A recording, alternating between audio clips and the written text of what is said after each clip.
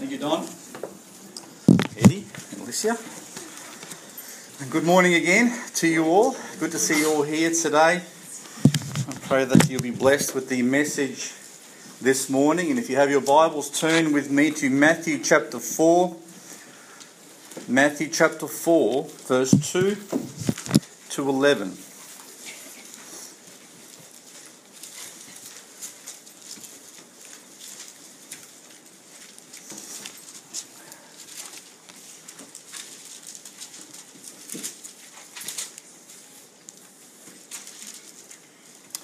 Let's read.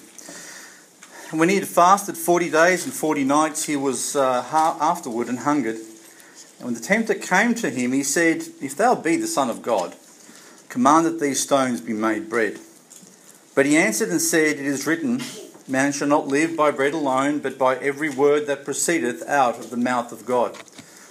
And the devil taketh him up into the holy city, and setteth him on a pinnacle of the temple, and saith unto him, If thou be the Son of God, cast thyself down, for it is written, He shall give his angels charge concerning thee, and in their hands they shall bear thee up, lest any time thou dash thy foot against a stone.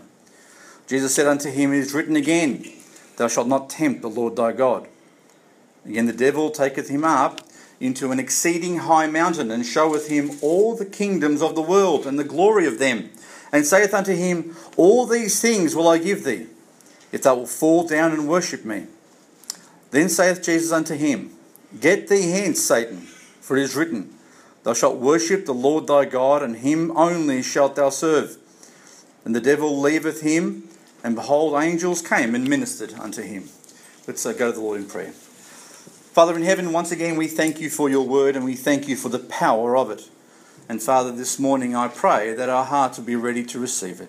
Lord, I pray for the work of the Spirit in our lives, and I pray even now that you would give me the words to speak, that I might encourage and challenge my brethren here, that they might grow closer to you and they might worship you more fully in their lives. Father, we thank you once again for this time, and we ask that Jesus would be glorified in everything we do. I ask this in his name. Amen. As Eddie mentioned already, I had the privilege of spending some time with my family in hospital yesterday, with my uncle of mine just sitting there in a bed, and it's probably not long for him. And as difficult as that was, I had the blessing of actually catching up with two of my cousins that I hadn't seen for a long, long time. And one of them was named Joe, the other one's called Ivan. For those of you who don't know, I have some Croatian blood in me. So that's the fiery side, so don't get me worked up. But it was nice catching up with them. And Joe, in particular, we were catching up and reminiscing. We were there for quite a while. But we were reminiscing about old days. And Joe was telling me about his work, his current line of work. He used to be a policeman and became a detective. And then from detective, he's now he's working for ASIC. Okay, so ASIC is a company, registration company that all the corporations sort of have to register with. And as he's an investigator, so he investigates company fraud and manipulation and those sorts of things. So he works out where companies are trying to swindle and do things they're not supposed to be doing. So he was telling me about one particular incident, and he's won some cases that they use sometimes as case studies for students at universities. All right. He was telling me that he caught up with an old friend of his who was a lecturer at a university, and he goes, "Oh, you've got to come and speak at our university and tell them about this case that you're able to prosecute." And he goes, "Yeah, sure, happy to do it." So he organised a date, and he went there, and he said to me that he has this. He's got a few jokes, you to get the audience warmed up a little bit to you.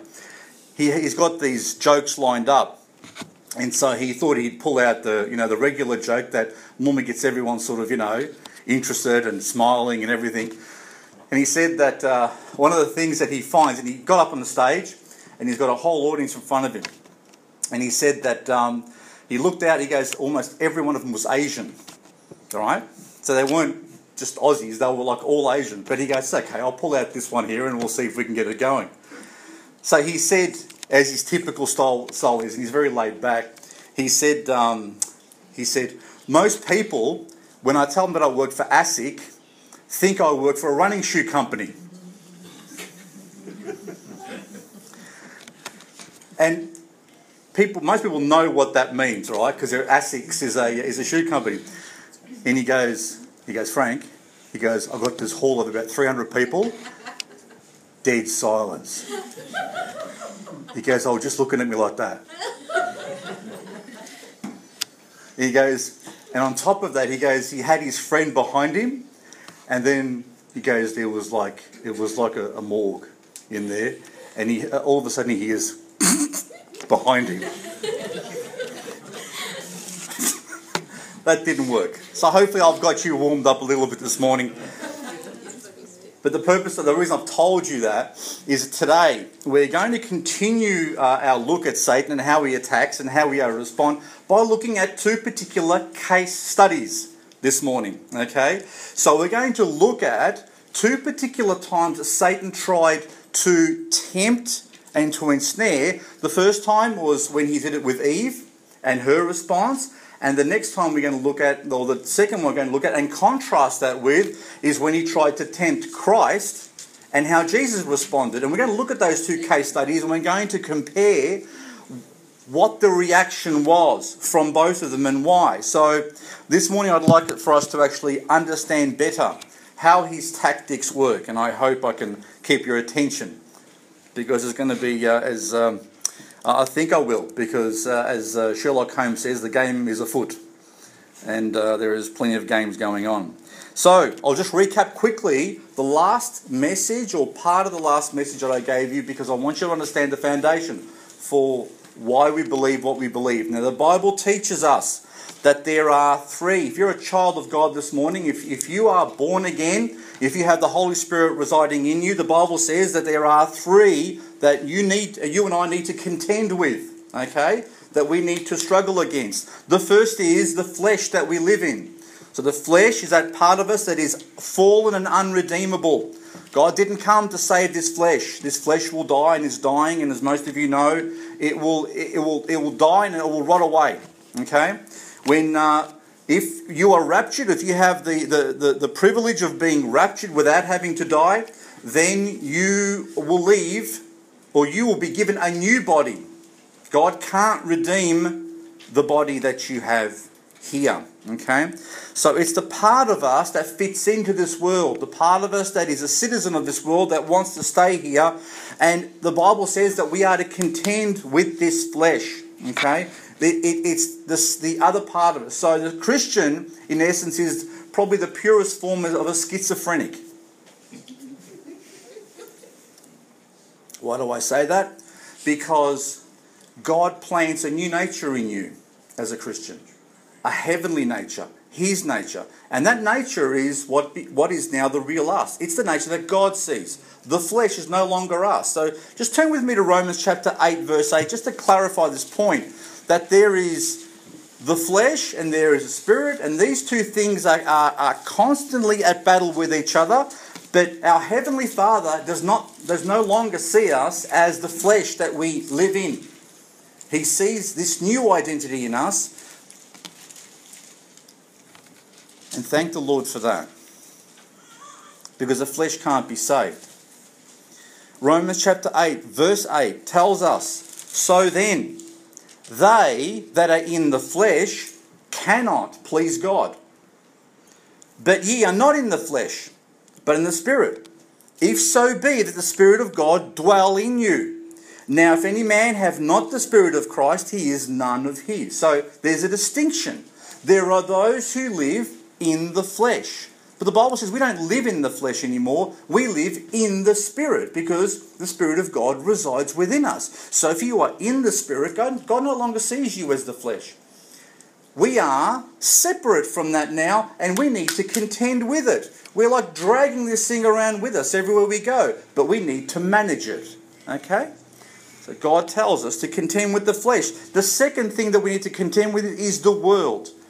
And the world is full of people in the flesh. And they do the things of the flesh. Okay? And the world is the realm that will not subject itself, that will not submit itself to the laws of God. The world is that very thing which submits itself to the authority of the devil. Okay? So there is the flesh, there is the devil, and then, the world, and then there is the devil. And the final enemy that we must contend with is him and his kingdom. Okay? And that kingdom stands opposed to the kingdom of God. So our ultimate battle is against the devil and his kingdom, which uses the world to entice our flesh. Do you get it? They're all connected, one layer after another. Says the flesh lives in the world. It wants to be part of the world influences the flesh. The devil uses the world to influence the flesh. Okay? So our connection is, our weakness is the flesh, because we're still living in the world. But the Bible tells us, even though we live in the world, we are not to be of the world. Okay? But the scriptures tell us that we wrestle not against flesh and blood, but against principalities, against powers, against the rulers of the darkness of this world, against spiritual wickedness in high places. So there is a spiritual kingdom that exists, which has subjected the world to itself, and the flesh and everyone living in the flesh in the world is a subject of that world and that kingdom. Okay? So there are three layers that exist that we must contend with. Okay? Then it says, the Bible teaches very clearly in John, that there are three elements within us, 3 points of attack where we are vulnerable. Okay, where the Christian is vulnerable. And John tells us that the things that are in the world are the lust of the flesh, the lust of the eyes, and the pride of life. Those 3 things, okay? And those are the 3 things where the devil will try to infiltrate. Okay, like a walled city. Remember the cities in the olden days were surrounded by a wall, right? So Jerusalem was surrounded by a wall, and they'd have to. And if an opposing army wanted to come and take that city, it wouldn't be like today, where you fly over it with planes and bombs and things like that. They would have to lay siege to the city. They'd have to find a weakness in that wall if they could. Okay. So the devil tries to find the weakness in us. He tries to find the parts of that wall that surround our lives that are weak. And they're the ones that he attacks. And the Bible says there are 3 weaknesses that we have that he'll always go for. The lust of the flesh, which is that flesh that I'm carrying around with me. The lust of the eyes, which feed that flesh, which give the flesh inspiration.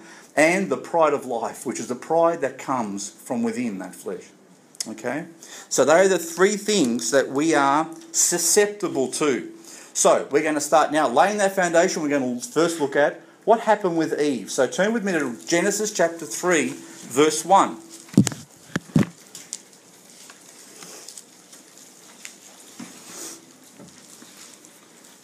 Genesis chapter 3, verse 1.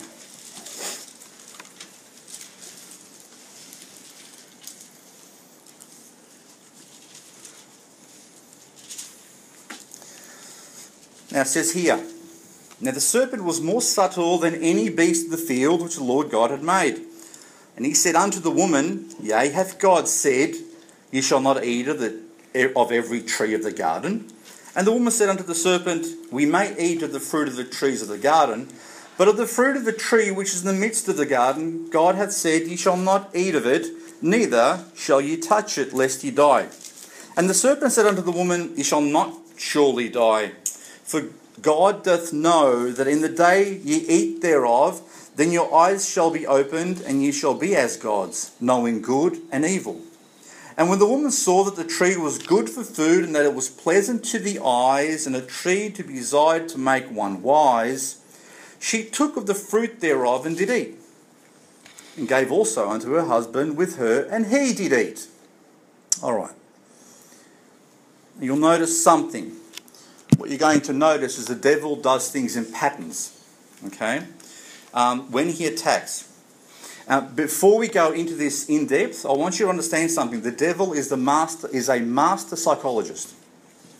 Now, when I speak of psychology, I speak of the science of understanding human behaviour. Okay?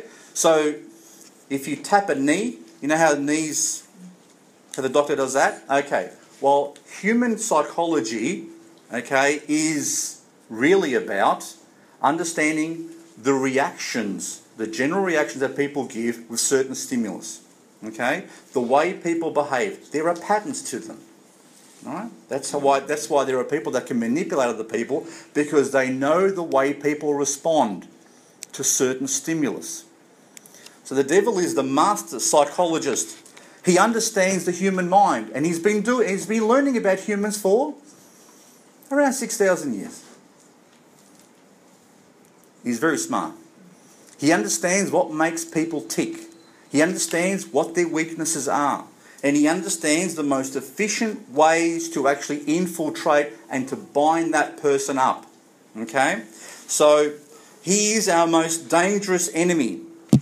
And we should never take him for granted. But as the Bible says, and as I've shared with you already, the Bible teaches us very clearly that he who is in us is greater than he who is in the world.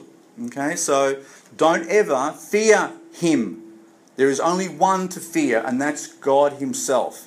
The devil is someone we must resist, and we must be wise with the way we deal with. But we aren't to fear him, we are to resist him in the faith. Okay? But understand, the devil is not stupid. He's not stupid. He's very intelligent, and he understands how to take advantage of people. And he begins this by causing confusion to start off with. Okay? Have a look at how many religions there are in the world. How many opinions. How much time people go chasing rabbits and wasting their lives. How much division. How many versions of God's word there are. How many different churches there are. And he starts all this off by questioning. By asking simple questions that cause people confusion. In this case, it was the truth that God had forbidden Adam and Eve to eat of the tree of the knowledge of good and evil. That was a simple command that he gave. I don't want you to eat from that particular tree, because the day you eat of that particular tree, you will die. Okay, so the devil asks a simple question. Hath God said, you shall not eat of every tree of the garden? Didn't God say that? So he's actually stirring up confusion. He's saying those two things are really contradictory, aren't you? Didn't God say you can eat of every tree of the garden? And what he was doing, he was testing Eve. The devil was trying to cause confusion within her. And where there's confusion and where there's uncertainty, he is the master of manipulating you. Okay? So if you're not sure about something, okay, if you're a little bit confused, he'll take advantage of that confusion. He'll take advantage of your hesitation by immediately planting a lie. The opposite of what you might think is the truth. Okay? So the Lord isn't the only one sowing seed in people's hearts. Remember the parable of the sower? Well, that's a parable of the Lord sowing the word of God in people's hearts. But there's another parable that speaks about a sower who sowed seed in his field, and then overnight the devil came and sowed his seed in the field without people even realising it. And it was only when the seed started coming up and they realised something's wrong here, we didn't sow this particular seed, that they realised that the enemy had done this. The devil continually sows seed. Remember the principle the Bible teaches us? When we're sharing the gospel with other people, it says, Paul planted, Apollos watered, but God gives the increase. All right? That's not just true for the gospel. That's true even from the other side as well. That's also true for lies. If the devil can sow enough seeds and there's enough watering that's going on, eventually those lies and those things take root in people's lives. And eventually you'll have a field full of trees that are lies. Then the problem is, how do you uproot all those trees? Then to uproot and to get rid of that rubbish that's been sown for so long becomes a problem. Okay? So the devil is the master of sowing falseness and lies into people's hearts. And he does that by starting off with some confusion, looking for a vulnerability. Okay? And this is what he's trying to achieve with Eve. Now let's see if Eve had some uncertainty with the way she responded. Look at what she says in verse 2. And the woman said to the serpent, "We may eat of the fruit of the trees of the garden, but of the fruit of the tree which is in the midst of the garden, God has said, you shall not eat of it, neither shall you touch it, lest you die." Now, was there uncertainty or confusion with Eve's response? Tell me, did she have any confusion or uncertainty? Hands up who thinks she gave a very clear and certain answer. No one? You think she was certain? And hands up who thinks she gave an uncertain answer. Okay. Eve gave an uncertain answer. She gave a confused answer. You might think, well, hang on a sec, that doesn't sound confused to me. I'll tell you why I think she was absolutely confused at that point, and she was uncertain at that point. The fact is that she didn't answer truthfully. God said nothing about touching the fruit at all.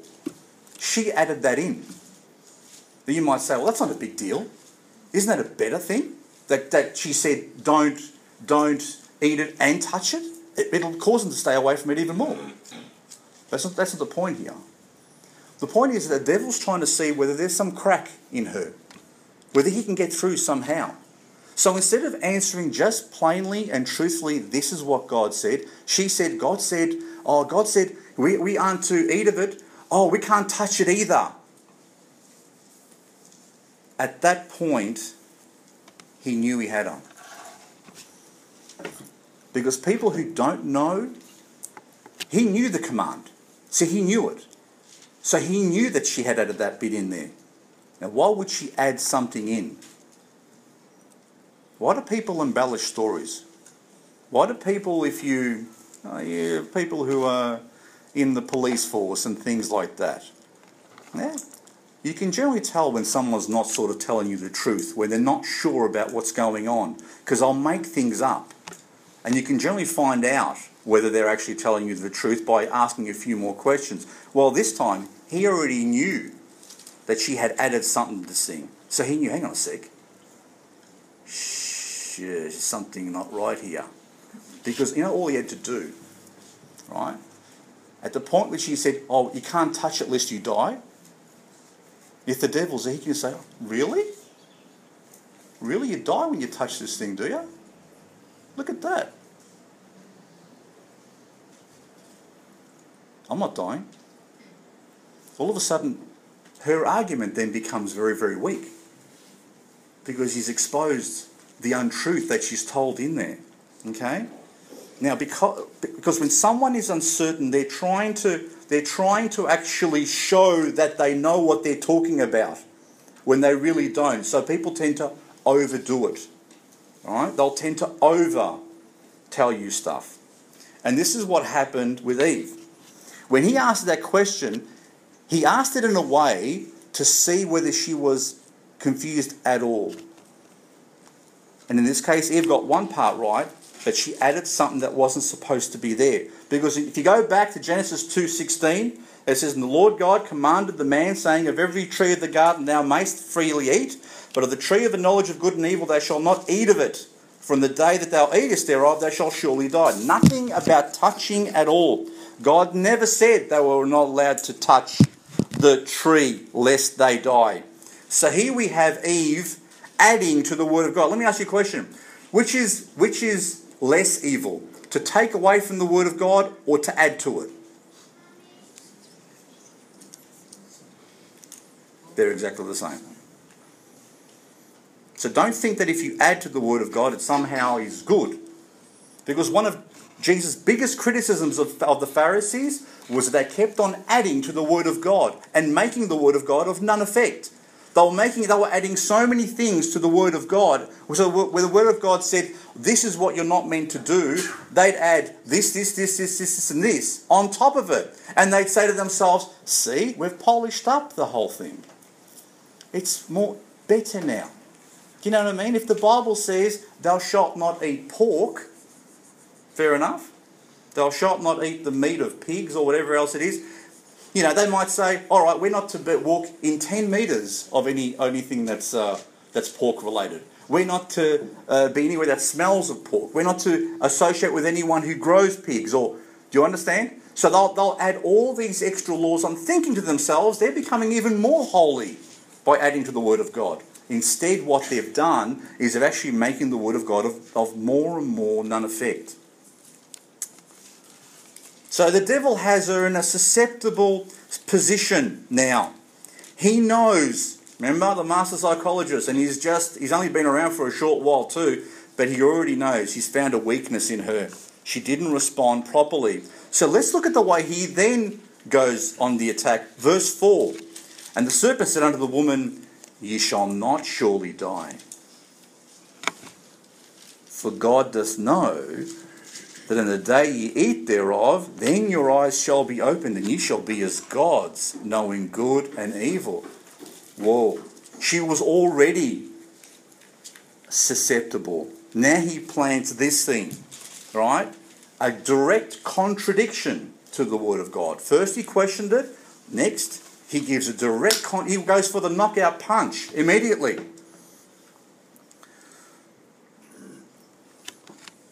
When the devil has a person in a state of confusion or obvious weakness, he will then directly suggest a lie. A suggestion that directly contradicts the truth. In this case, it directly contradicted what God had said. What he'll then do is offer you an alternative. Okay, an alternative. A lie with a promise at the end of it. A lie wrapped up in something really nice. Okay, he'll contradict the Word of God and he'll wrap it up in a promise. Promise of a happier life. A promise of fulfillment. A promise that you can achieve what you want to achieve. A promise to be freer. Isn't that what everyone wants? To be free, to be more happy, to be more joyful, to do what you want. That's what he'll give you every time. So he promises Eve that their eyes will be open and they'll be as gods, little gods, and they'll be smarter than what they were before. So he offers them three things in one neat package. Now they're pretty big benefits when you look at them. When we drill down to these things, he's offered them true vision. In other words, he's saying, you were blind before. I'm going to help you see things for the way they really are. I'm going to help you see things that you've never seen before. And these things are going to be unbelievable to you. I'm going to offer you a godlike status. Be your own gods. Don't have to bow the knee to anyone else. Do whatever you want. You can be the rulers and masters of your own destiny. And I'm going to offer you knowledge that you've never had before. I'm going to tell you things that you've never imagined in your life. I'm going to show you things that he wasn't willing to show you. I'm going to tell you the truth. Now, the amazing thing is that these are the three things that a person needs to be successful in life. These three things in particular. The ability to see things properly. Vision. Proper vision. Because if you can't see things the way they are, then you don't have much of a chance of actually working out where to go next and what to do next. To be able to make a proper assessment of your surroundings and your circumstances is critical to actually success. Let me ask you this question. Can you imagine if everyone could see things for the way they really are? Do you and I see things exactly the way they are in life? Or are we somehow a little bit blinded by our own motives, by our own successes, by our own history and baggage? Aren't we all a little bit like that? Imagine if everyone in the world saw things exactly the way they are, without all the baggage. Wouldn't the world be an unbelievable place? It'd be very, very different if people saw things exactly the way they are. If they could look at themselves and say, oh, that's the way I am. Okay. But people don't. The devil is saying, I'll help you to see things for the way they really are. God's not showing you, but I'll show you. Couched in Satan's promise was a lie, though. Sure, they would see things differently, like they've never seen them before. All of a sudden, the whole world was going to be different to them. But they would only see it from the context of their fallen state. The world and themselves would no longer be pure. They only see the world now from the corrupted thing that they'd made it. No longer beautiful, no longer perfect, no longer innocent.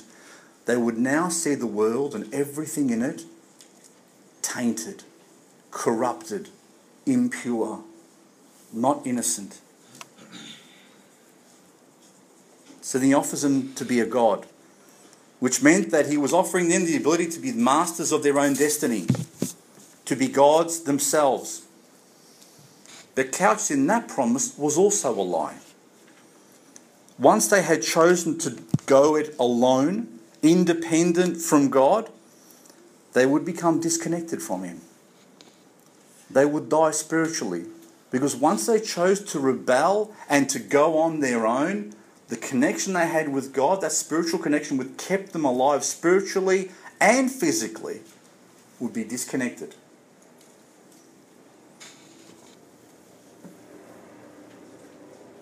And their freedom to choose would now become a curse to them as well. Because even though they thought that they were free to choose, the flesh that they lived in would now be the prison that they lived in as well. And the other part of that problem, when you think you're a god, is that you're going to be all alone. You know, ultimately, I've studied science, and I take an interest in what astronomers do and what these scientists get up to with NASA and those sorts of places. Do you know why scientists continually try to find life in outer space? Why do you think that is? Do you think scientists are continually looking for life in planets outside of our solar system for no reason at all? Why would they be so interested in that sort of stuff? You know why? Because they've rejected the possibility that there is a God and that man was created in his image and for a relationship with him. They are now all alone. Alone. In a universe that is endless. So they're looking for someone. They're continually sending out messages saying, we're here. Is anyone there? We're here. Is anyone there? For some 50 years they've been sending messages out and no reply. Isn't it a bit sad? The reason they're looking for life in other planets is because they can't fathom the idea that we are completely alone. Arthur C. Clarke, who was a novelist and a fairly intelligent sort of fellow, says this: 2 possibilities exist.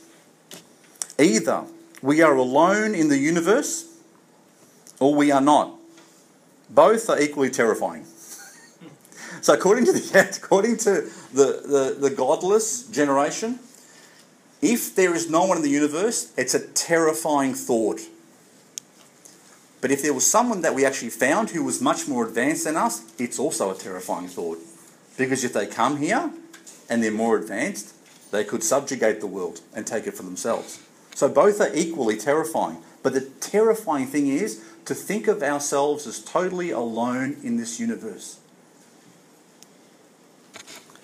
And that's thanks to the devil, and that's thanks to the fall that took place. When man disconnected himself with God, all of a sudden he looked out and said, all right, there's no God, we're gods, but who else is there now? And finally he promises knowledge. Now the world we live in worships knowledge and information. Our culture today worships information and the gathering of information. The whole internet thing is about sharing information. Governments, big businesses, in fact all businesses, gather as much information as they can, believing that the more information they have, they're able to make better decisions and better manipulate. Our world loves information. And the devil was offering Adam and Eve knowledge that they didn't have before. And he couched in that promise was another lie. Because the knowledge that he'd give them would be tainted. The knowledge that they would get was ill-gotten. It would become corrupted by the very way they obtained it. It's a bit like breaking into someone's house and finding out their personal information. Yes, you've got information now. Did you do it correctly? No, you are now a criminal. Every promise the devil has or will ever make to you will look good on the outside. The devil will not present you with a promise or a lie that looks bad. Please, everything he presents you is going to look good. Otherwise, he'd be a fool, and he's not. But every promise that he makes you will contain a destructive lie in the middle of it. Like a poison apple. It will look great on the outside, but when you take the bite and you ingest the poison, it will have its effect. The devil never offers something that seems ugly or bitter. He will not offer a bad experience. He doesn't offer you lies. He doesn't offer you destruction. He offers you something that will always be sweet, fun, easy, and looks good. Now let's see how the fruit that Satan was tempting Eve with worked on her flesh, her eyes, and her pride. Verse 6 says, "And when the woman saw that the tree was good for food, and that it was pleasant to the eyes, and a tree to be desired to make one wise, she took of the fruit thereof and did eat, and gave also unto her husband with her, and he did eat." So let's look at this. Remember the three things that the Apostle John says: the lust of the flesh, the lust of the eyes, the pride of life. Let's have a look at how this thing looked to her. The fruit appealed directly to Eve's flesh, even though she knew. It says it was good for food. It looked yummy. The flesh wanted it. Even though she knew she was not supposed to eat it, the desire to taste it, to try it, was a temptation to her flesh. It then says it was pleasing to her eyes. So it lured. So the beauty of it, it must have been a good looking fruit. It must have looked nice. Okay? She wanted to have it. And then it says it was a tree to be desired to make one wise. Hey, that's a nice way to appeal my pride. I'd love to be smarter than everyone else, wouldn't you? She fell for it and justified within herself the need to have it. Now, considering Eve did not have a fallen nature already, which we have, okay? So our flesh has already fallen. Eve didn't have a fallen nature. She was in a much better position to reject the offer and resist the feelings to possess something that she was not supposed to have. Fallen man, on the other hand, has already inherited a fallen nature, a tainted view of everything, and an inclination to sin. Adam and Eve did not have a desire to sin, but man today has a desire to sin. But she fell. And then so did Adam. They were lured. The devil played his game. And at the end, he caught them. What he offered them, he sowed confusion, presented a lie, gave them a promise, and they fell for it. And now we are reaping the benefits of that decision today. Let's see how Jesus responded. Matthew chapter 4, verse 2.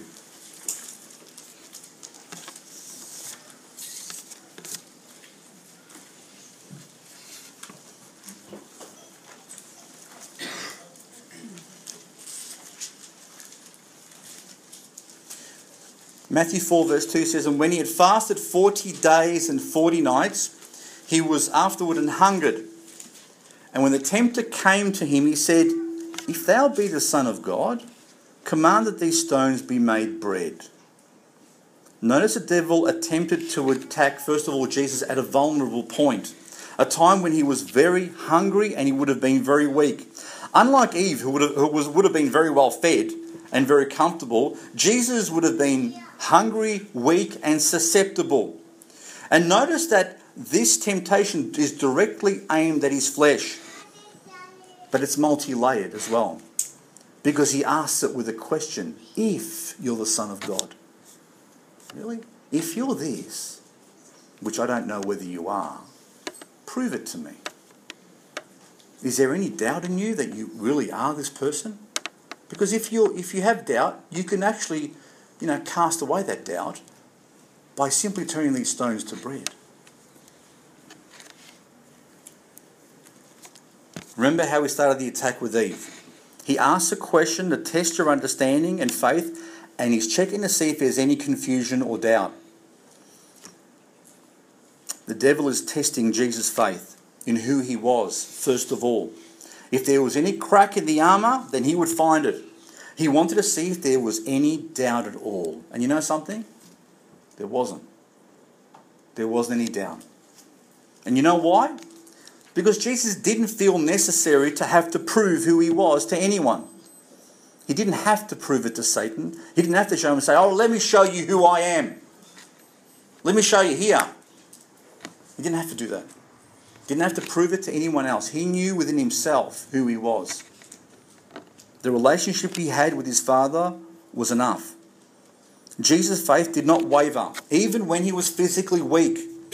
He simply responded by quoting the Word of God, without adding and without taking away. So Jesus in verse 4 says, "It is written, man shall not live by bread alone, but by every word that proceedeth out of the mouth of God." Well, hands up who's fasted 40 days here. 30? 20? 10? Oh, no, there's no takers. Imagine after 40 days what state you'd be in. That's when Satan attacked. And he offers him food. And he couches the whole thing in a question. Now understand this about ourselves. The devil will often attack at your weakest point. He knows when you're weak. He knows when you're susceptible. He is not going to attack you when you're at your fittest and best. He is going to attack you when you're tired, when you're weak, when you've already copped it from someone else, when you're feeling threatened. He's going to get you at your most vulnerable point. Times of pressure, physical weakness, depression, aloneness and disappointment.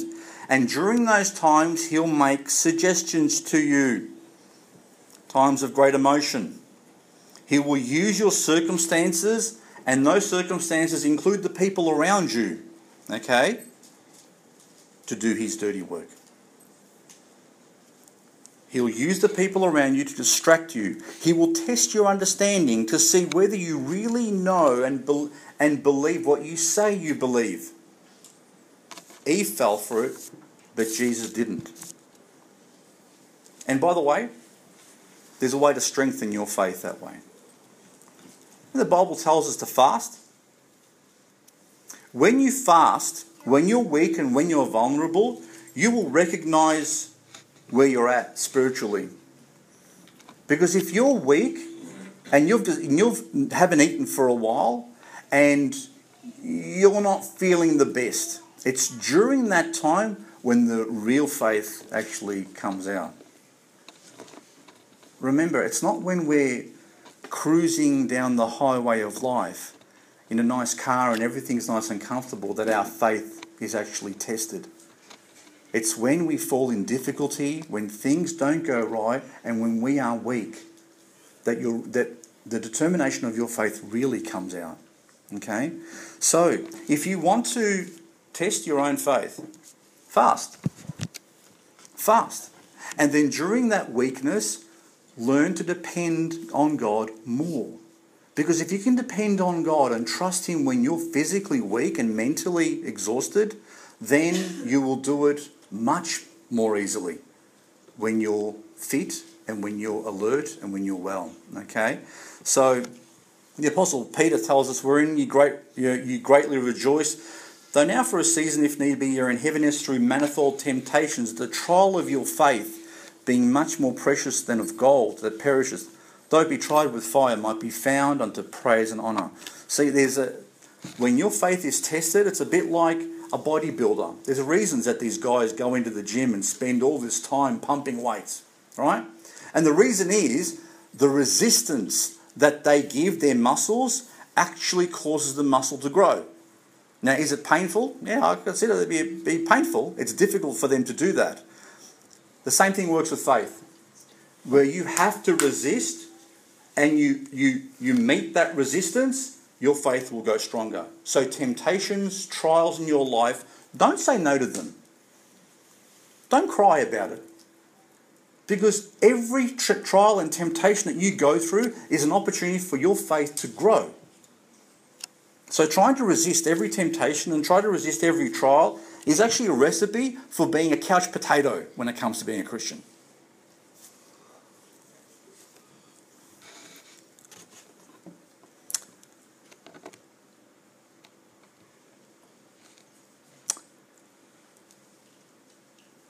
What have we got? Second temptation. The second temptation, without necessarily reading, you can read it yourselves, came with the same question. You'll notice that he asked the same question again. If thou be the Son of God. He didn't get through the first time. He was going to give this thing another crack, because that's where he thought the vulnerability may have been. Okay? So he repeats the same question again. And in this challenge, the Bible says he takes Jesus, he takes him and brings him to Jerusalem and puts him on top of the temple. He takes him.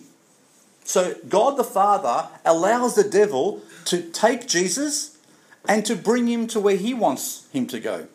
Can I ask you a question? Did he need permission for that? Yeah. He needed permission to do that. So God the Father allowed it to happen. So he brings him to the highest point of a temple, a very high place. Now, he's standing on top of a pinnacle. This wasn't a place that was designed for men to be standing on. And he's looking down and he sees people all around on the ground, probably looking quite small. And as he looks down, the devil suggests and says, why don't you jump? Now, if you're the Son of God, I've put you up here. If you're the Son of God, you can just jump right down. And you can just land on that ground and people will look at you and go, oh, how did he do that? A bit like a superhero. Right? Look what he was tempting him with. He was tempting him with wanting to prove himself. Okay? And two ways. Prove himself to people by showing them this is what I can do. So I know the angel's going to catch me before I hit that ground, right?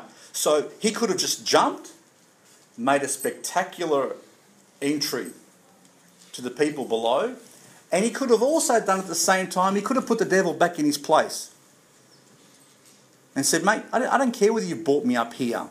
Let me show you what I can do. I can head straight down now and nothing's going to happen to me. He could have allowed his pride to get the better of him.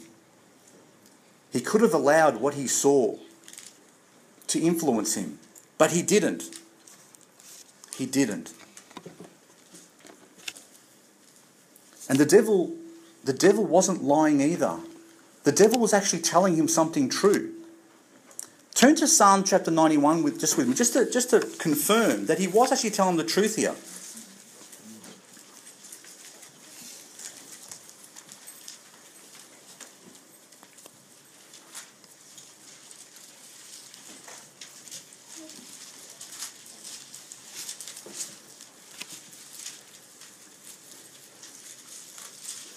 Psalm 91 verse 9 says, Because thou hast made the Lord, which is my refuge, even the Most High, thy habitation, there shall no evil befall thee, neither shall any plague come nigh thy dwelling. For he shall give his angels charge over thee, to keep thee in all thy ways. They shall bear thee up in their hands, lest thou dash thy foot against a stone. That's a promise to the man who's actually in the will of God completely. That's a promise that the Word of God made. All right? And the devil quotes the Bible. Now let me ask you a question. The devil quotes the Bible. He quotes it, which means he knows it. He knows it. The devil's read the Bible. And do you think the devil knows the Bible better than some Christians? I think he knows the Bible better than most Christians. So the devil knows the Bible, he knows how to quote it and misquote it. And in this particular case, he's quoted the Bible properly. He hasn't misquoted it, but the way he's offered it is wrong. Okay? And you'll notice that he leaves out the next one, the next verse, which is verse 13. Thou shalt tread upon the lion and adder, the young lion and the dragon, thou shalt trample under feet. That's a prophecy about Jesus stepping on his head. So he left that one out. But there's a problem with what the devil offered Jesus. The suggestion he was making is that unless it was directed by the Father and the Holy Spirit, you see, Jesus came to obey the Father through the Holy Spirit. So wherever the Spirit led him, remember there was a Spirit that led him into the wilderness, Jesus obeyed. Whatever the Holy Spirit said, go and do this, go and say that, Jesus simply obeyed every time. So this would not have been obedience. It would have been taking advantage of the Scriptures, and it would have been done in his own imagination.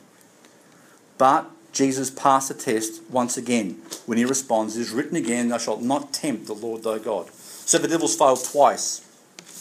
So he's appealed to the flesh, to the eyes, and to stir up Jesus' pride. And the final temptation comes with those three wrapped up as well. How are we going? We are well into it? Oh, nearly there. Okay.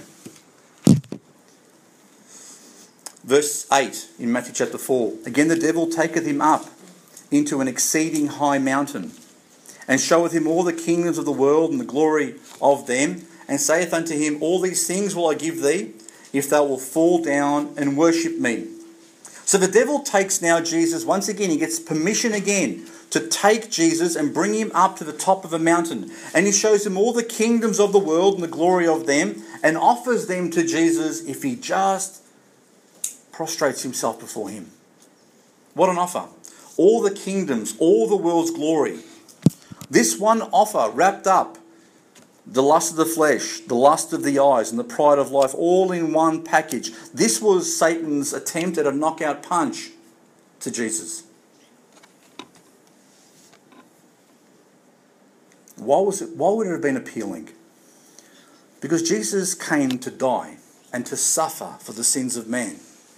Satan was offering him all the kingdoms of the world, the glory of the world, without suffering, without having to go to the cross, without having to go through all the suffering. And the flesh never wants to go through suffering. So the temptation was to the flesh. On top of that, he was offering him the rule of the kingdoms of the world. You know, if anyone can rule the world well, it's going to be Jesus, isn't it? And he would have known that. He would have seen all the destruction, all the mayhem, all the evil that men do to each other when they're in power. And the temptation would have been, if I was ruling, this stuff wouldn't go on. The devil knew what he was offering. The devil understood. But Jesus resisted once again. The devil understands very well the psychology of man. He knows his vulnerabilities and uses the world to infiltrate those vulnerabilities. And he tried to do this with Eve, and he succeeded. And he tried to do it with Jesus, and he failed. He failed 3 times of Jesus. So what have we learned about why Eve failed and Jesus succeeded? The success is first of all found in the responses that Jesus gave. You'll notice that he responded simply with Scripture. Okay? So when he says in verse 4, he answered and said, "It is written, man shall not live by bread alone, but by every word that proceedeth out of the mouth of God." When the flesh is vulnerable, rely on the word of God. When you're weak, when you're tired, the Bible tells us to commit the word of God to memory and in our hearts. Because it's during times of weakness, you can pull it out and you can use it. You don't have to go worrying about all the different mind games and try to create all these elaborate arguments to try and defeat the devil. You know something? The Word of God simply puts him in his place if you use it properly. When you're tempted, the Word of God can be used as a sword. And we'll look at that in another sermon.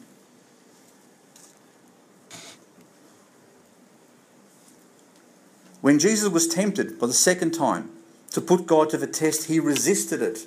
Why? Because even though there are many good things to do, you know something? If Jesus jumped off that pinnacle and landed in front of those people, do you think they would have taken him more seriously and more would have believed in him? Isn't that the logical thing? Do you know what I mean? He does a miracle, people are going to believe in him. If he jumps off the top of a building and lands on his feet and doesn't get hurt, more people are going to believe him, aren't they? Isn't that logical for us to think of? That would have been a logical thing to do. He would have impressed everyone. More people would have flocked to him. You know, there are good things to do and there are right things to do. There are things that are better than other things. Where God wants us to do it, oftentimes the thing that God wants to do doesn't seem as if it's the most efficient way of doing it. Have you ever wondered? Have you ever thought about, we have to come to church every week. And God wants to pray every day. And God wants to read his word every day. And you might think to yourself, well, all this stuff that I've got to do, it's so time consuming, it's so slow. I want some quick results.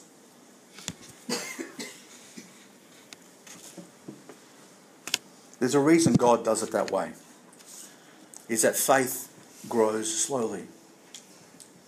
And trying to do things quickly is a bit like Adam and Eve wanting to get all the knowledge of good and evil quickly. They're not ready for it. And finally, in verse 10, when Jesus says unto the devil, "Get thee hence, Satan, for it is written, thou shalt worship the Lord thy God, and him only shalt thou serve." When you feel like bending the knee and giving credit to yourself, ever feel like that? Ever feel like, I deserve what I've got. I've put in so much effort over here. I'm better than the other person over there. When you feel like doing that, and your wonderful achievements and my wonderful achievements, beware. When we become lifted higher in our estimation, when you're bowing the knee to yourself, beware. Because ultimately you're bowing the knee to him. If the devil has you continually thinking about yourself, either in a boastful way or in the opposite way, as in, woe is me. Look at all the stuff that I go through. Look at what everyone else makes me go through. If you spend your time worrying about yourself, or the opposite, the flip side of that, boasting about yourself and thinking yourself to be good, then the devil has you where he wants you. You've taken your eyes off the Lord and put it on yourself. Beware also that there come a bitterness of unforgiveness within us, where the offences that we list against others begin to take firm hold of our lives. Beware lest that root takes hold of your life. Remember I said to you, the devil plants seeds. One of the seeds you'll plant is, this person's offended you. Make sure you write that one down. Now hold on to it. Because the next time that person comes to you, pull that one out.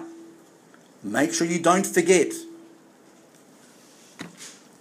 When those seeds take root and bitterness becomes our lives, then we destroy ourselves and everyone else around us. Beware lest you have an unforgiving spirit.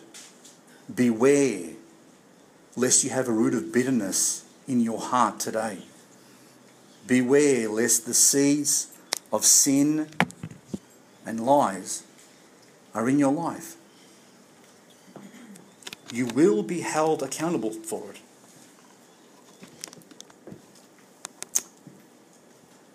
If we look carefully at the responses from Christ, you will notice some very important things.